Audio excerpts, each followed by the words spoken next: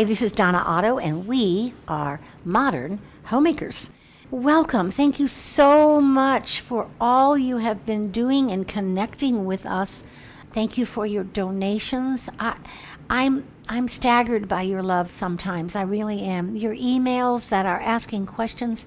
What staggers me is I've told this story many times, but if you're new to the broadcast, you have not heard me say that our staff 17 years ago said, Donna, we think you should podcast. Because I trust them, I said, okay. And my next question is, what is podcast? That's how new it was. Some of you have been listening to us the entire time. I'm stunned by that. But more than that, I was a skeptic.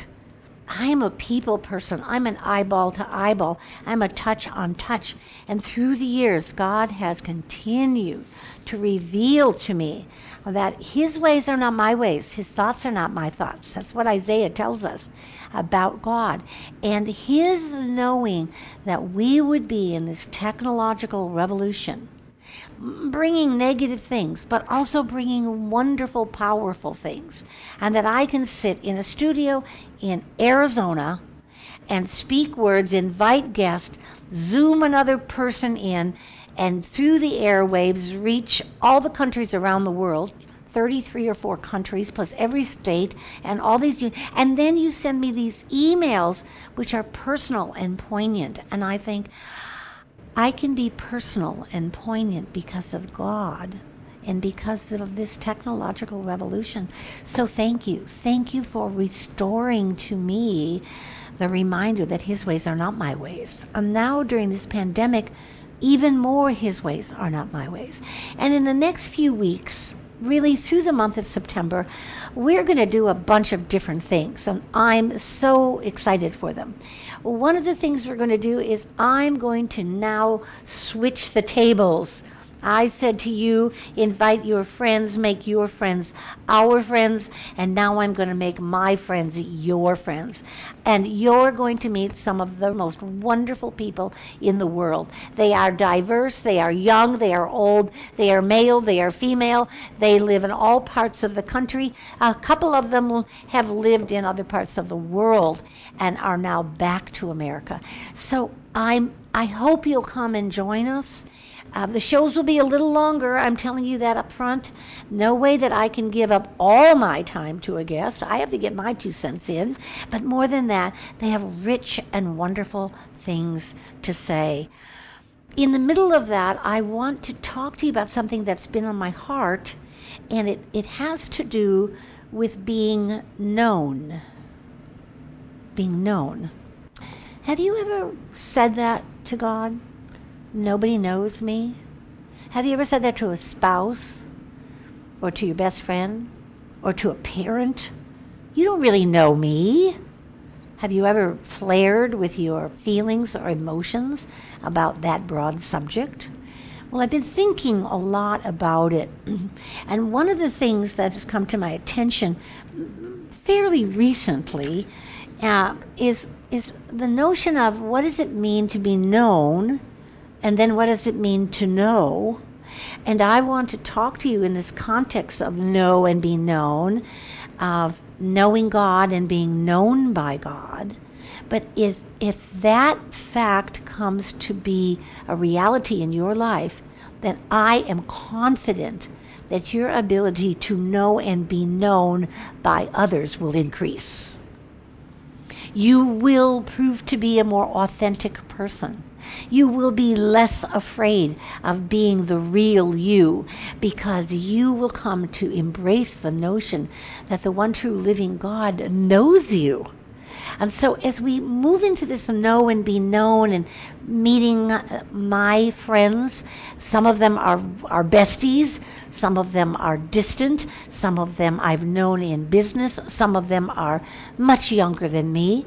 I'd love to have all my groups in, but then we'd have this studio full of gaggling girls who were trying to get their turn at the microphone, and that would never work now, would it?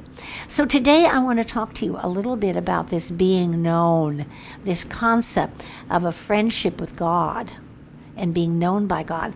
And out of it comes the Psalm 1 139. Psalm 139. I have learned that people groups deal differently with their feelings. And this is a very broad brush stroke, but it's not my idea. I actually think the idea came originally from Timothy Keller, who was the former pastor of the Redeemer Church in New York City. And he described feelings and divided them by people groups. And the first one he divided, he said, was that people who are very religious. Now, I want to define religious as he was using it, and I want to be sure that you understand that religious has nothing to do with God. Religious is having to do with doing something habitually, religiously. Look it up. Dictionary will tell you that. So a religious person can be a very non-God-centered person. They religiously go to church. They religiously serve in the church. They religiously read the Bible, but don't take it in. They are very religious people. And in the end, they come to know a lot. But they stuff their feelings. They hide their feelings. They feel that feelings are not to be known. I have a precious friend who I've known for decades. She grew up in that environment, and to this day, she will let an authentic feeling seep out of her mouth to me, known her for decades. And then a few weeks later, she will call me and say, that wasn't exactly what I meant to say.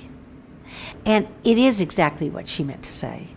But she doesn't have the ability to say her feelings because in her world, she learned, let no unwholesome word proceed from your mouth. And that is not what God means when he says that. He means that we are real people. We have feelings. If he did not want us to have feelings, he would not have given us feelings. And the other part of that business is that the feeling that's most triggerable is anger. The feeling, all of us, no matter who we are, where we come from, all of us, of all the feelings we all have, trigger is the one, boom, trigger comes right to the top. And anger is not a happy-looking emotion or feeling. So if we've let anger be triggered and we've spewed, then we want to stuff our feelings. The other side of that spectrum is the secular spectrum. That would be those who either decry God or don't embrace God or don't embrace the sovereignty or the fact that there is one true living God as we do, wouldn't embrace the scripture. And they think feelings are the be-all, end-all. And I have to tell you just a little story about myself, as I'm often want to do here, but I did grow up in a very religious environment. I mean, my parents didn't love God, and my father had been an Italian Catholic. I had a lot of Roman Catholicism, but it wasn't God or Jesus. It was that we went there because my mother had to go there because she signed a document saying that if there were any children in this marriage, they'd go there. So we went there. And so feelings, we didn't do them. We just didn't do them. We just didn't do them. So I learned for many years that they were mine and I kept them inside. And then suddenly I had gone to yet another counselor to help me get through all the things I have been through in my life. Some of them put upon me, some of them I allowed to be put upon me, and some of them I did to myself.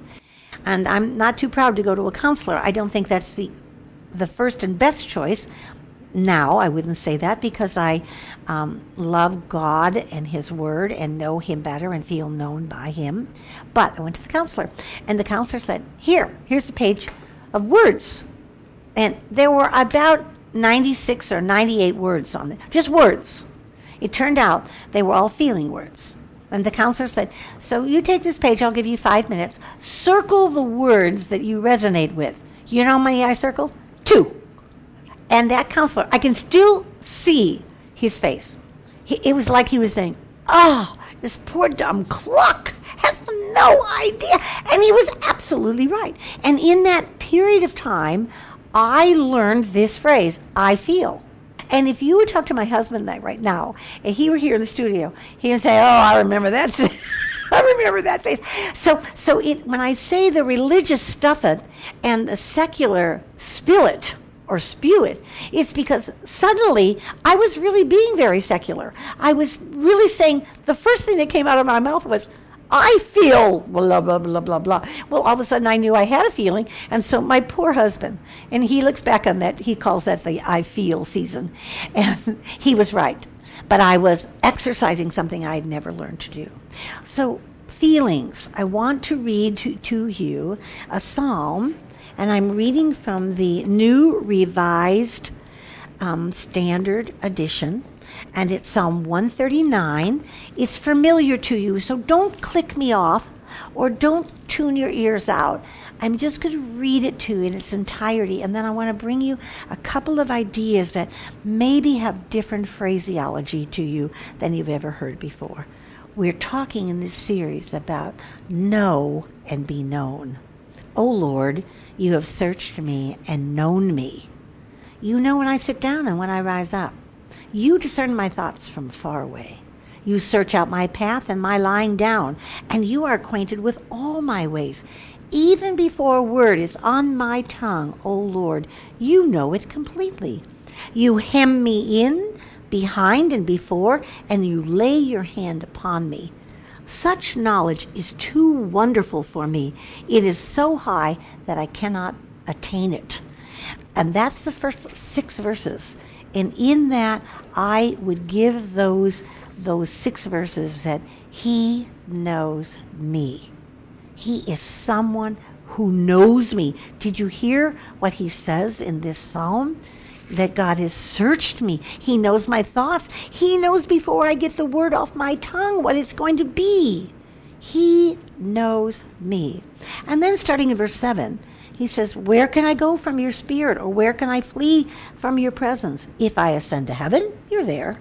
If I make my bed in Sheol, you're there. If I take wings of the morning and settle at the farthest limits of the sea, even there your hand shall be, and your right hand shall hold me fast. If I say, surely the darkness shall cover me, and the light around me become night, even the darkness is not dark to you. The night is as bright as the day. The darkness is as light to you. So he knows me, and there is nowhere I can go to separate myself from him. A new house, new friends, new city, it doesn't matter where I go or what I do or what I think or what I say. He is there with me. And then he goes on to say, for it was you who formed my inward parts. You knit me together in my mother's womb. I praise you, for I am fearfully and wonderfully made. Wonderful are your works that I know very well. My frame was not hidden from you when I was being made in secret, intricately woven in the depths of the earth. Your eyes beheld my unformed substance. In your book were written all the days that formed for me, when none of them had yet existed.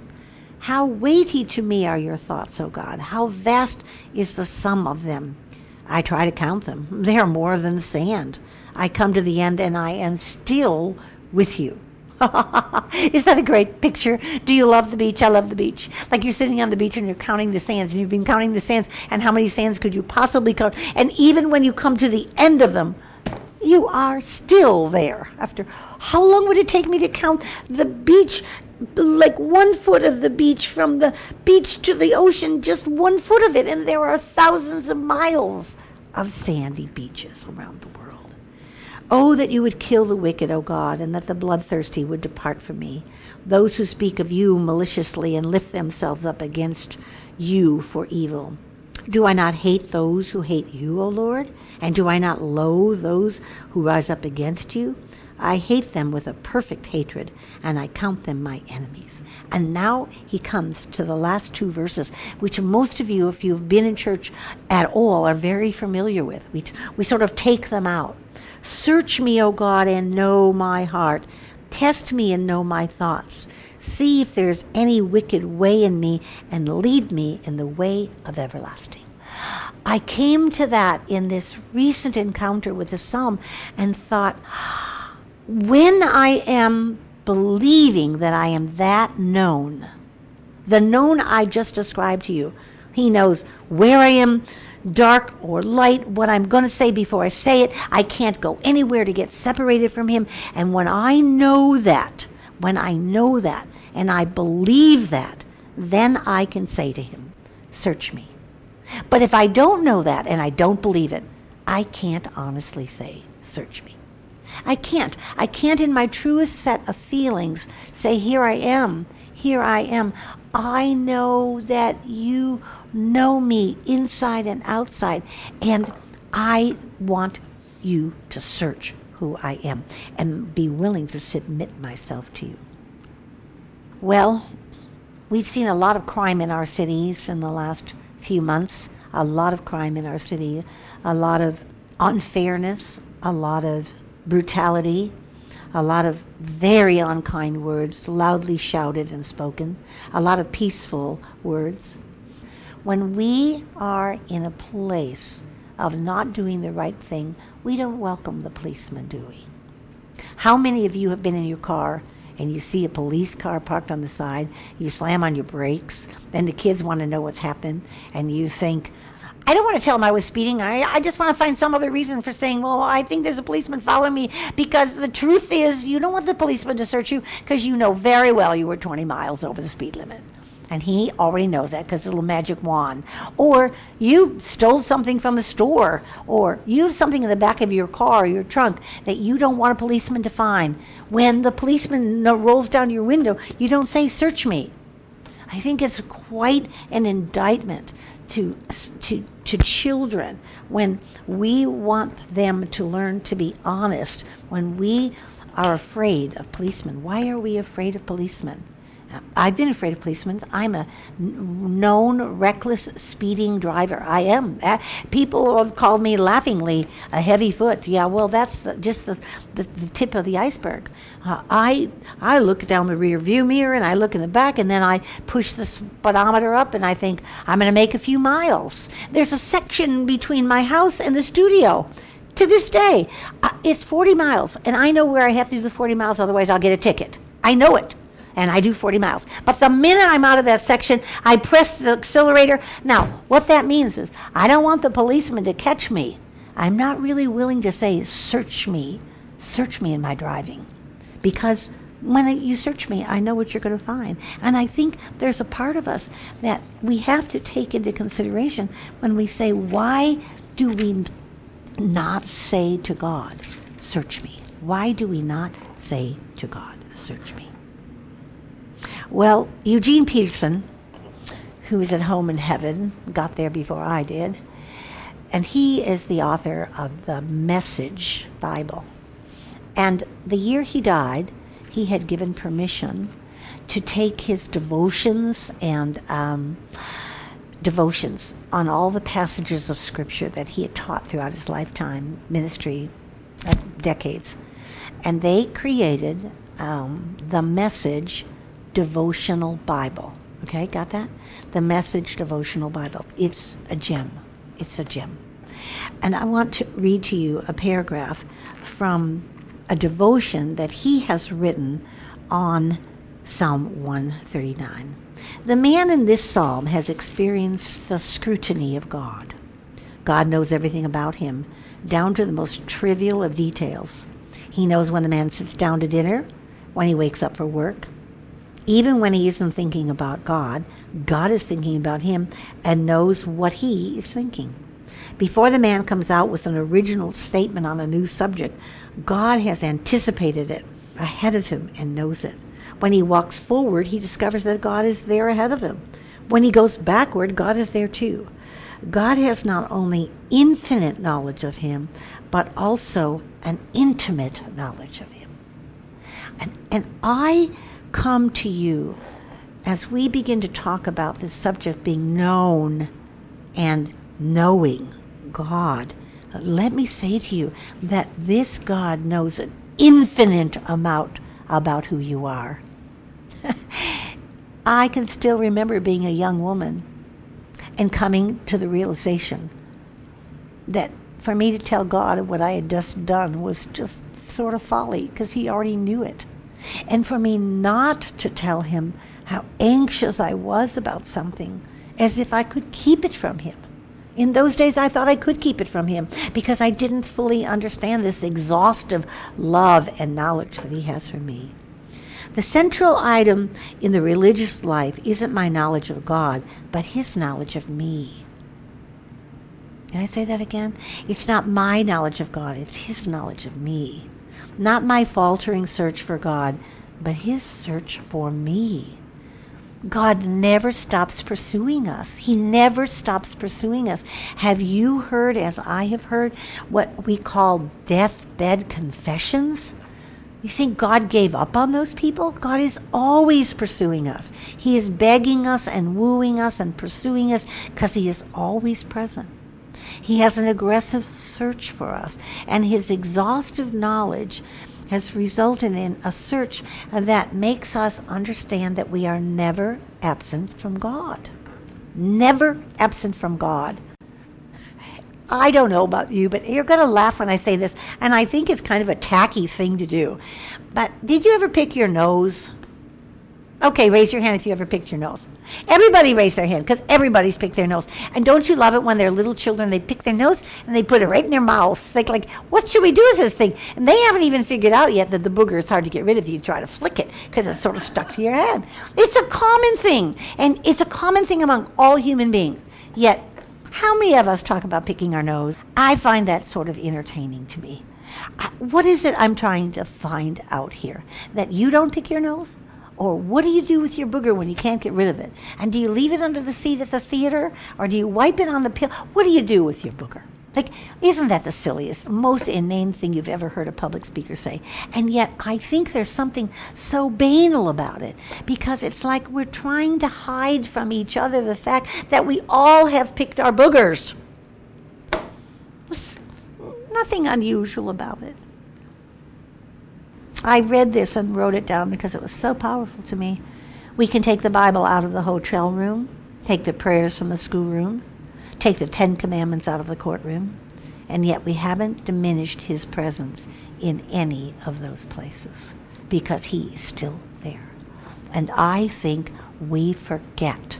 And I think part of it is, at least for myself, I forget because it's not so real and present to me. And I think I must do something to help God. So I want to get the prayers back in the schoolroom, and I want to do the Gideon Bible back in the hotel room, and on and on and on. And I say to you, we can take his name off the coins, but he is no less present. We can deny him, we can curse him, you can ignore him, you can tell him, who is intimately acquainted with you, that you are still not interested. But his tender love holds us. His tender love holds us. I had an amazing experience with that word, hold. A friend of mine, who will be nameless, although I think you might meet her in the tour we're going to take of my introducing you to my friends, she said to me about a group of women that she knew that I had some influence over. She said, "You've held them very well." I just started to cry at that. And I thought, I never thought about that. I felt like I've loved them and cared for them. But she said, "You've held them very well, very tenderly." And what I really cried about was the fact that's how God has held me. He holds me. He holds me. He pursues me. He loves me. He knows me intimately. And I want to say to you, in the next few days, I want to talk to you about placing God and the knowledge of God on the side of being known more than on the side of knowing. But at the same time, I want you to know something about the greatest piece of knowledge about God that we have, and that's the Bible. And I want to talk to you about the Bible, about its themes, about how it's written and why it's written. Can you acknowledge that you are known by Him, whether you like it or not? Can you acknowledge, can you practice the fact that you accept and acknowledge that His presence is with you? Can you listen to His voice? Can you lean in and listen to God? Can you lean in and listen to God? Can you admit that you are known by God? And in that admission, allow your feelings to be expressed to Him. I'm Donna Otto, and this is Modern Homemakers. We're so glad you came. I love that I'm getting to know some of you better. Please continue to introduce us to your friends and to write us. We're going to have another book opportunity coming up in the next few weeks. But in the meantime, remember, the common begin and the uncommon finish. Go out and make it a very uncommon day of acknowledging how known you are by God.